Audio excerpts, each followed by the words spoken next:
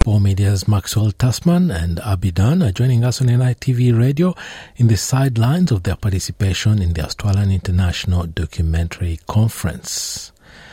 Maxwell and Abby, you made the trip all the way respectively from Lajamanu and Yuendumu. I guess it was not just to listen to the powerful conversations around First Nations filmmaking and storytelling.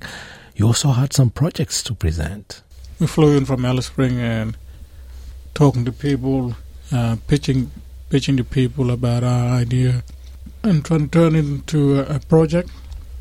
One of them is Spirit Birds. It's a documentary about the history of flying through an Indigenous perspective.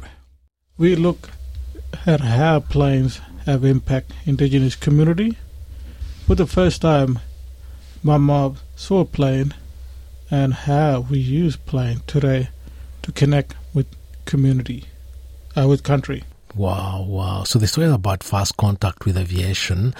What else can you share with us without maybe revealing too much about the project? Just something to whet our appetite as you continue to work on this project. But Maxwell, did you want to maybe chat about how we're going to search for a missing plane with Yes. the Lost Tribe? Yeah, finding the plane coming down from WA and then last to Warburg Country in Tanami Desert, and we're probably going to discover and tell the story in that area, what people were living there. What's that plane that's missing? What's the story about that plane? It was on the newspaper. Well, the ladies from the Lost Tribe believe that it's in a particular location, and so we're all setting out on a journey to discover it. So a lot of people have spoken about it. It's word around a few of the communities, and so we're using their tracking skills, which have been used for a long time. A lot of their missing aeroplanes lost back in the 60s, before we had proper mapping set out. This is a project in the making. How was it received at ARDC when you pitched it to filmmakers and the big international conference? Me and Abby was talking to people about it. It's really good to get feedbacks as well from different people so we can start working on it. And before this one, you're already an award-winning film and documentary maker, having won local and national accolades, having worked even with NITV and other big media organizations around the country. Yes, I'm award-winning for animation, music video, and also doing short clips and working on international TV series and documentaries. Can you tell us about some of the awards that you won? Because I gather one of them was for music video.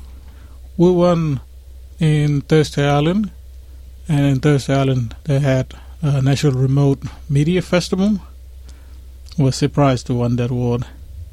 So me and my brother, his name's Shane, we did a short music video with our local band in Lajamanu. That was in 2010. We just entered that, and we just want to show our work.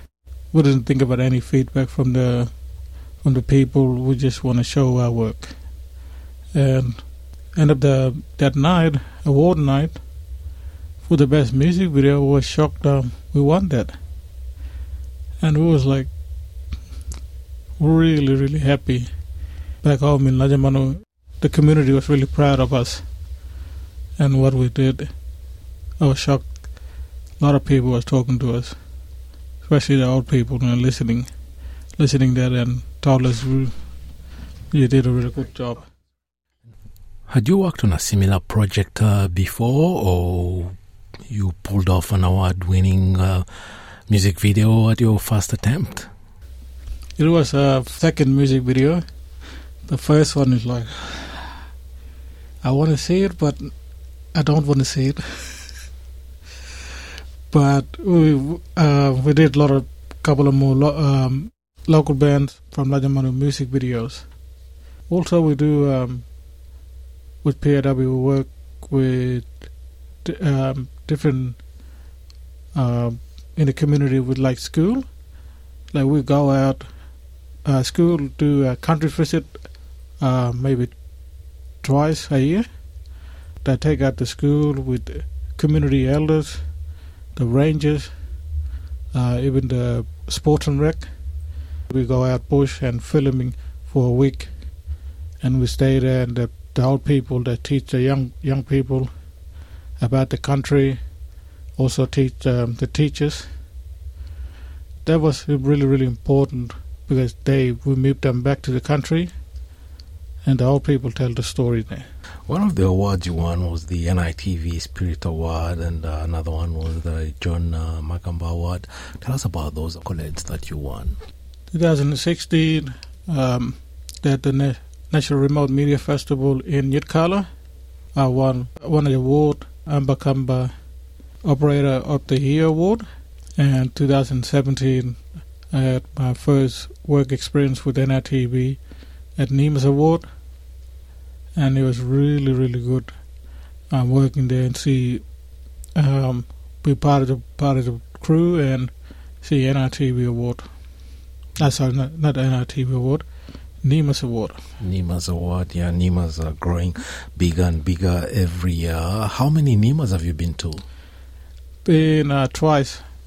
The first one was 2017 and last year. And see a lot of good bands, especially King Stingray. King Stingray, yeah. Saw them at Uluru last year at NITV's 10th anniversary. On-stage presence is just magic. When on stage and no one can stay seated, you just have to dance. And tell us about your other projects, other films and other projects you've created, because obviously you're very prolific. Well, next month I'm going to Canberra. PAW collaborated with ANU back in 2019. We did a documentary about two elders in our community. One of the elders passed away. He was 105. 105? Yes. Yeah. And we did that 2019. And the story about him and my grandfather, where they was living in the desert. And their story, living in the desert before coming down to the settlements. Yeah, I recently did a story about the first contact. Some people were in the desert, they didn't come out and join other communities till the 80s. It was actually recent. Groups that were still in the desert came and reconnected with their families that had left a long time ago. Yeah, the Pintabee tribe. Yeah. Yeah, we've been chatting with them, haven't we, Maxwell? Yolti and Yukuji. And yesterday was National Women's Day. Yeah, International Women's Day. Yeah. I filmed in my community National Women's Day in 2017. Yeah. PAW collaborated with World Vision. So I did that, and we had a celebration, a little march and a celebration, talking and with the community. So we celebrate the women that day. Wow. Is that movie available? Can we watch it? Yes. Yeah. PAW should have it in the Vimeo. And besides these films that you produce locally in Australia, I hear you've also had some adventures overseas. Yes. 2017, I was working for PAW, and from my community, from Lajamanu, Waniaga Art Centre is in Lajamanu. They went a couple of trips for the past 10 years, I think, or maybe more. And they have traveled around the world and telling us our stories through painting. And I was lucky to be part of that trip and document the trip to Germany and back. Maxwell, how did you get into filmmaking? How did you learn your craft? Is it just through your work and participation in the activities of PAW Media? Yeah, for PAW, I always tell them, they ask me, where do you learn about filmmaking? I said, no, PAW.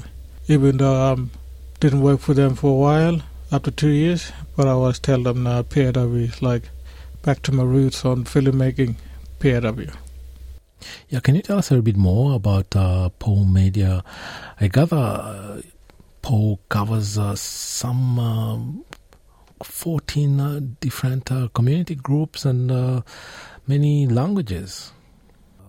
Yeah, it's covered 13 or 14 communities. And they broadcast in how many languages out of those communities? Well, PAW represents 3 tribes. P stands for Pintupi, A stands for Majara, and W is Wartburg. So 3 languages, yep. Yeah. Okay, and you speak some of them? Yeah.